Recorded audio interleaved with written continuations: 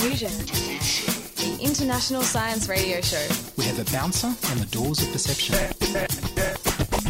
The good, the bad, the ugly. It gets pretty exciting. The myths, the truths. Toxicology. Astroseismology. Magnetism. The dark side. Genetically engineered potatoes. Planetoid. Planetoid. I love that word.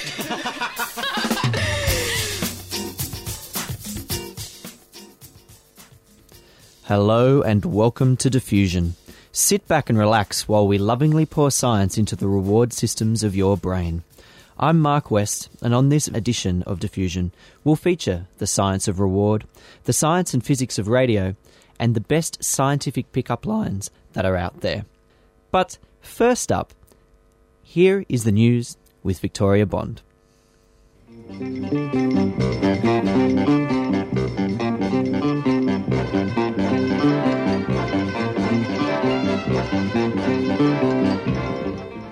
A weak activation of pleasure centers in the brain while you eat could contribute to obesity. While recent studies indicate that the obese feel less pleasure while eating than people who are not, and would absorb more food to compensate, this is the first research that shows this biological link. The degree of intensity of the reaction of the brain circuitry associated with pleasure following consumption of chocolate milk can help predict, in young women, which ones will get fat. This phenomenon was particularly apparent in people with a genetic variation in the brain's pleasure centers that reduces the production of dopamine. Dopamine is a small molecule that ensures the communication between neurons, brain cells, and plays a role in the desire and sensations of pleasure. Eating triggers in the production of dopamine, and the degree of pleasure is linked to the amount of dopamine produced. So this research showed that obese people may have fewer dopamine receptors in their brains, which leads to consume more to compensate for the shortfall of pleasure.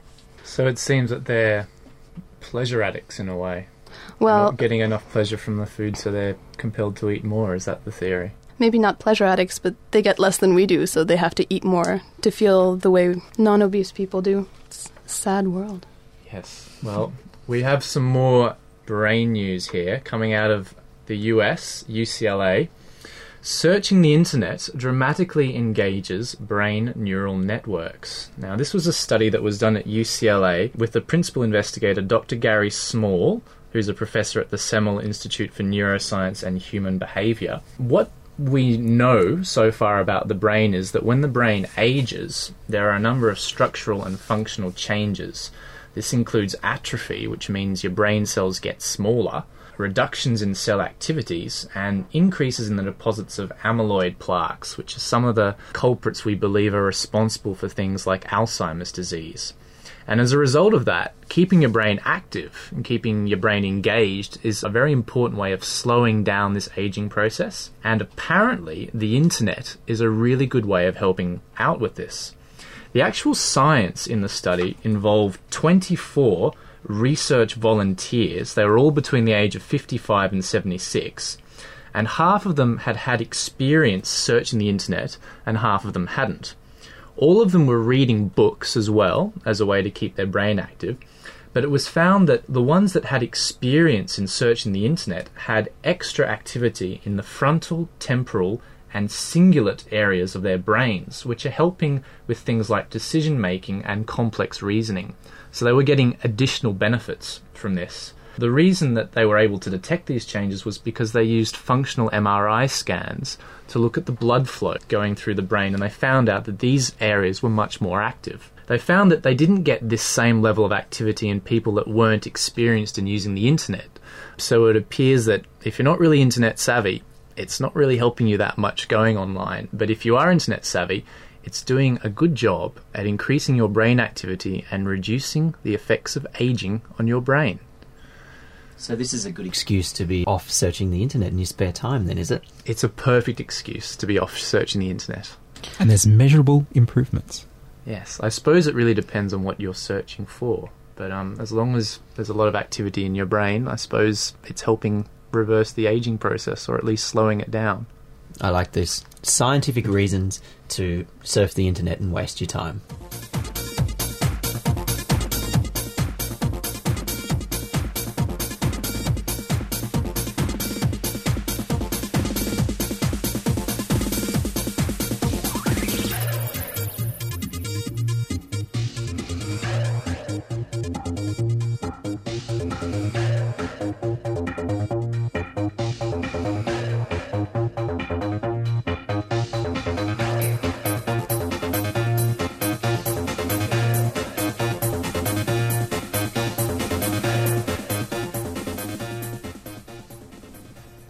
thank you, and Patrick and Victoria for the news. And the thing that doesn't often get aired on any form of radio station are the best pickup lines that are out there. And not only the best pickup lines, but the best scientific pickup lines. So if you're a frustrated scientist, if you're perhaps a mathematician that looks at his own feet more than the other sex's eyes, have a listen in now to Victoria as she takes you through some of the lines. Well, actually, it's not Victoria. She's pointing at Patrick here. Have a listen to both of these two as they take you through some of the scientific pickup lines that may help your chances to get lucky. Thank you, Mark, for that sterling introduction. I'm feeling a bit nervous now because it sounds like this first pickup line is directed at you. I wish I were a math problem set, because then I'd be really hard, and you'd be doing me on your desk. Have you ever used that?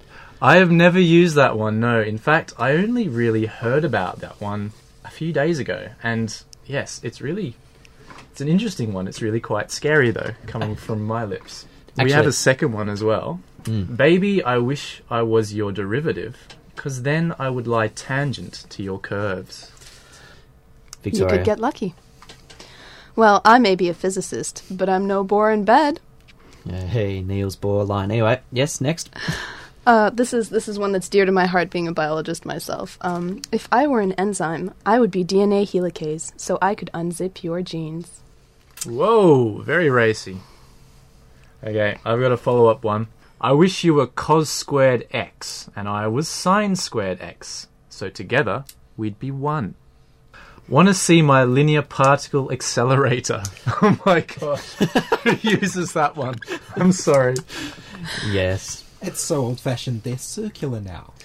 Oh. Oh. Well, that puts a whole different spin on it now, doesn't it? Yeah, I don't think it quite works, does it? Different gender. Well, it could do. Oh, I wouldn't. No, I wouldn't use that. Baby, I wish I were adenine, so I could pair with you. Another biology joke here. I've got a trend going, and here's the last one. What's your sign? It must be pi over 2, because you're the one. Oh dear. It's been too long since I've done maths. Now, last week, we teased you with some of the physics of radio. And now, we're going to finish you off. Listen in as Patrick Ruby takes us on a tour of the science of radio.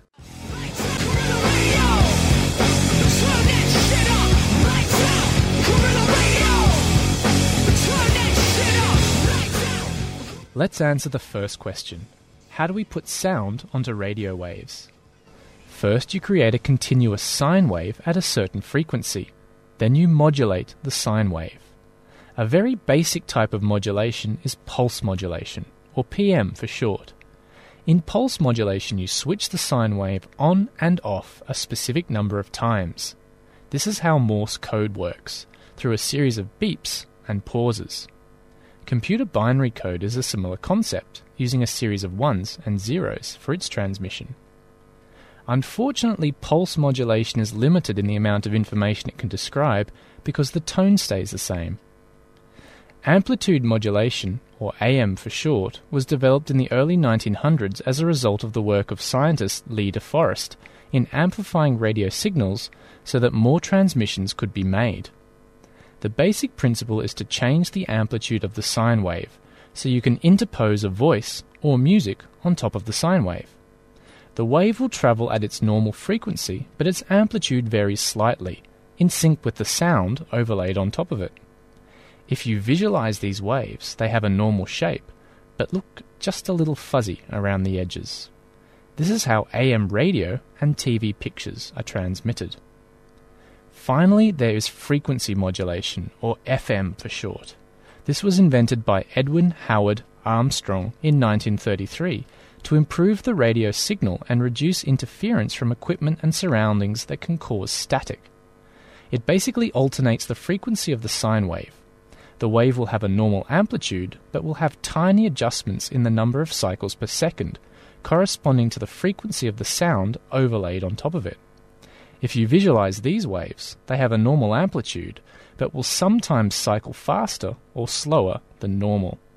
This is how FM radio, mobile phone signals, and TV sound works. FM usually works at a higher frequency range and produces better quality sound. So perhaps we can take a 107 MHz sine wave, apply a frequency modulation, and end up with 107.3 FM. And now question 2. How are they transmitted? The sine wave is amplified and transmitted into space from a transmitting device. Radio stations typically transmit from a radio antenna tower. Other transmitters can include satellite dishes, used to receive and relay radio waves sent from millions of kilometres away. The more powerful the transmission and amplification, the further the signal will go and the more people will be able to pick it up. So the sound travels attached to those sine waves for several kilometres, depending on the transmission. Thousands of sine waves are travelling around us right now, but of course we can't hear them in the form they are in. We need to convert the radio waves back to sound waves. What y'all wanna do? Don't you know we always coming through? Me and my crew, let me hear you say fired up. Say fired up. To all my dogs that stay blunted, roll around in the 500 all day. Let me hear you say fired up. Say fired up. Come on. And so the final question. How are radio waves delivered to our ears in a way that we can understand them?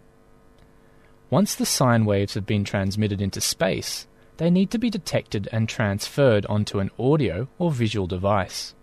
In the case of radio, an antenna on a car or stereo system will pick up passing sine waves. Antennae are made of metal because it is a good conductor and can transmit the captured sine waves to a tuner. The antenna is indiscriminate. It will pick up potentially thousands of different waves. The tuner isolates a single sine wave when it is switched to a particular frequency. It does this by resonating at that particular frequency, amplifying the sine wave of that frequency, and blocking out sine waves at all other frequencies. Once the tuner has isolated the frequency, a detector is needed to extract the sound signals from the sine wave. Different detectors are used for AM and FM radio. FM radio detectors convert the slight changes in frequency on the sine waves into sound. AM radio detectors clip the sounds of the sine wave using a diode. The converted sounds are further amplified and transferred to speakers or headphones. There, they are released as sound waves and picked up by our ears and interpreted by our brains. Mobile phones work in a similar way, and TVs convert the signals to both images and sounds. You can even make your own radio sounds. www.howstuffworks.com gives you a little experiment. Take a 9-volt battery and a coin. Tune a radio to an AM frequency with static. Bring the battery and coin close to the antenna and touch the coin briefly to the battery electrodes. You might hear a brief change in the static sound on your radio. This is because you have completed the battery circuit and released radio waves from the coin which have been picked up by the antenna. And there you have it. The science of radio, broadcast from the studios at 2SER 107.3 FM, Sydney, carried on sine waves to your audio device of choice and converted back to sound waves for you.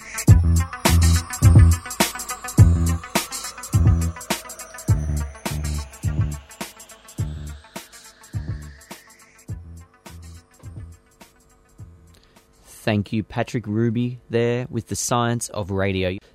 Science is fun. It helps you to learn, to know, and to appreciate.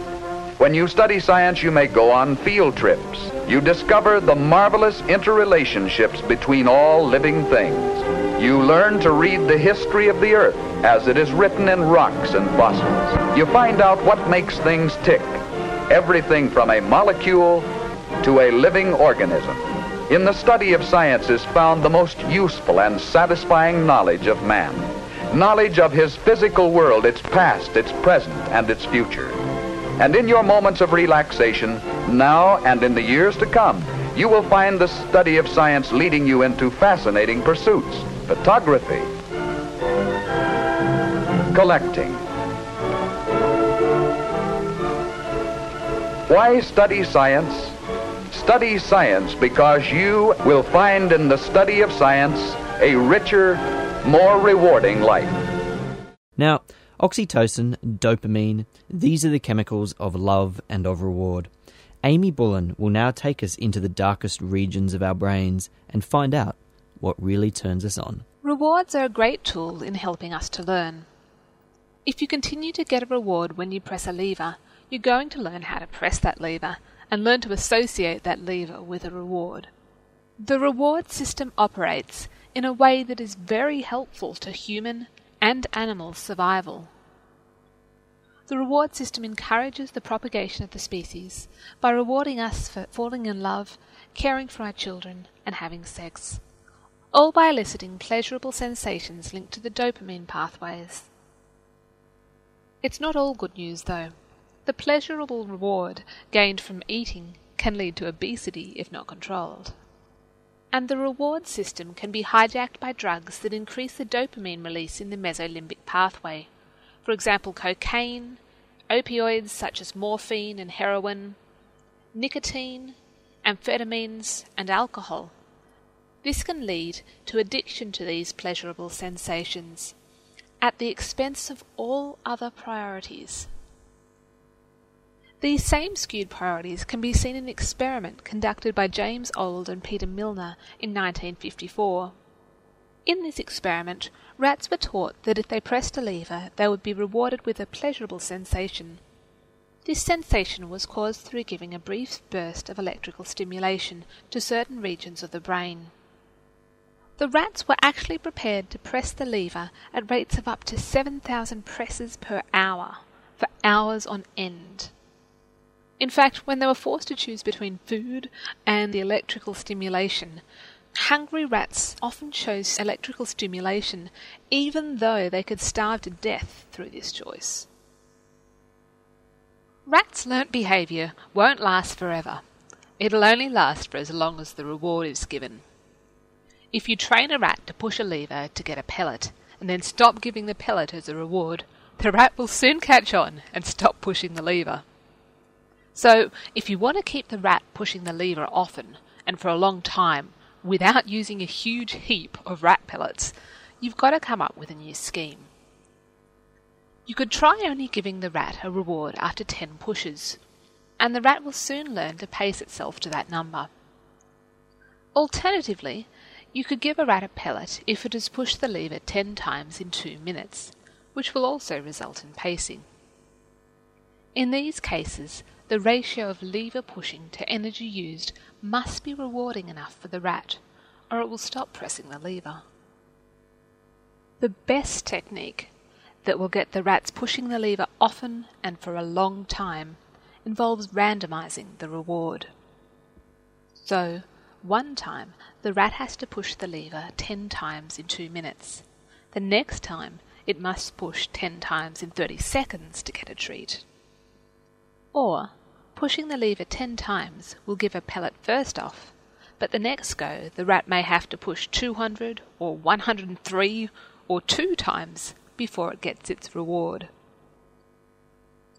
By randomizing the conditions for each pellet, the rat can't pace itself because it doesn't know what the requirements are to get the next pellet. Sound familiar? That's right.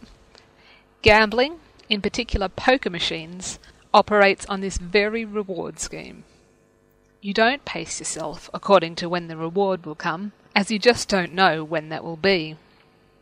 For all you know, if you press the lever just one more time, you'll get a magnificent reward. Thank you, Amy. That was the ever-rewarding Amy Bullen there with The Science of Reward. Kids always ask those stupid questions. I am sick and tired of it. You always ask those stupid questions. I am tired of it. Tired of it. Tired of it. I am sick and tired of it. Kids always ask those stupid questions. If you have a problem, if you need it sorting out right now, maybe you can call the 118-118-TEEN. 118-118 is a directory inquiries phone number in the UK that has recently expanded to answer any question that you put to us, no matter how big or how small. we thought we might test out 118118 with some of the unsolved questions from the Mr. Science Show, and then a little bit of maths. Ah, I love helping people, 118, but let's do more than numbers. Great idea, 118. 118 on the phone. Cinema listings. Train times. What else, 118? Advice. Recommendations. The voice of 118118 will be played by the AT&T text-to-speech synthesizer. My first question to them: can you recycle condoms? In general, condoms are made of latex and are not recyclable. It is probably better to dispose of your used condoms in the rubbish. The next question we asked them was a maths one. How many colours do you need to colour a political map of the world such that no two bordering countries are the same colour? For color theorem, any plan separated into regions. The regions may be colored using 4 colors in such a way that no two adjacent regions receive the same. Well, yes, that answer is pretty good. The 4-colour theorem is correct, although it is just a theorem and no one has yet conclusively proven that it's true. I then got my co-editor at Plus magazine, Marion, involved, and she was less forgiving with some of their answers. Marion asked, can any even number bigger than 2 be written as the sum of 2 primes? Every even number bigger than 2 can be written as a sum of 2 primes. Thank you. But that's wrong, said Marion. 2 is the only even prime. But that's got nothing to do with the question. Every even number bigger than 2 can be written as a sum of 2 primes. Still wrong, said Marion. No charge. Please direct any questions to our customer service department.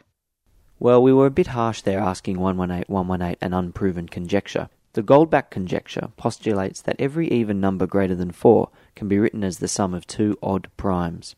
And we had to finish up with a couple of big questions.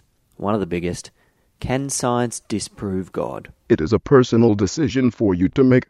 Everything was created, therefore decide if you believe it was by someone, some being, or a metaphysical force. Nice answer. And now an even bigger one. Should you have sex before sport? Various studies have been carried out to examine the possibility that intercourse before a sporting event drains an athlete of their physical ability. Well, that's not quite an answer.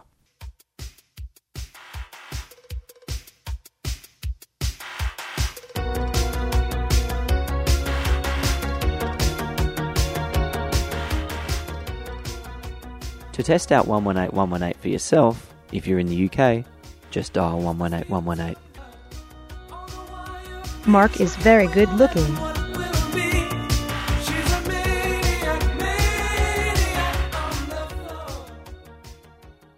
Lachlan Watmore on guitar.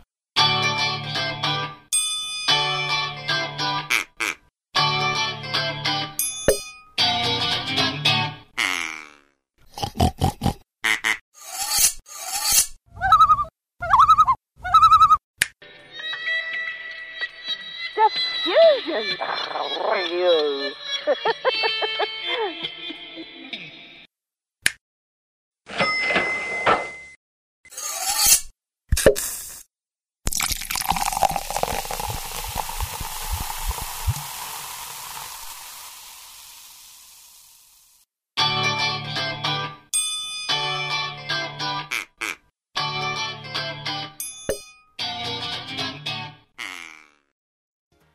Now, we want to say a big thank you also to Oscar from Newtown, who just called in, but the police came up behind him whilst he was on his mobile phone, and so he had to cut off his phone call. So if Oscar would like to call back and perhaps let us know the pickup line you were about to call in with, because the guys on the phones are looking a little bit lonely, let us know. And Victoria, you have a couple more scientific pickup lines that you'd like to share with us right now. Actually, I might once again push in just before Victoria. Actually, I've got a question for you, Victoria. Oh, yes, Patrick. Do you know the difference between a hamburger and a blowjob? Why, no, I don't. Want to do lunch? Hey, hey. Ooh, did we actually say that? Not very sciencey. What time is it? Yeah. Well, here's another one I like to use, just to see how sharp they are. Hey, Patrick, did we go to different schools together? Oh, dear. Well... Did you go to different schools together? Yes. What are you talking about?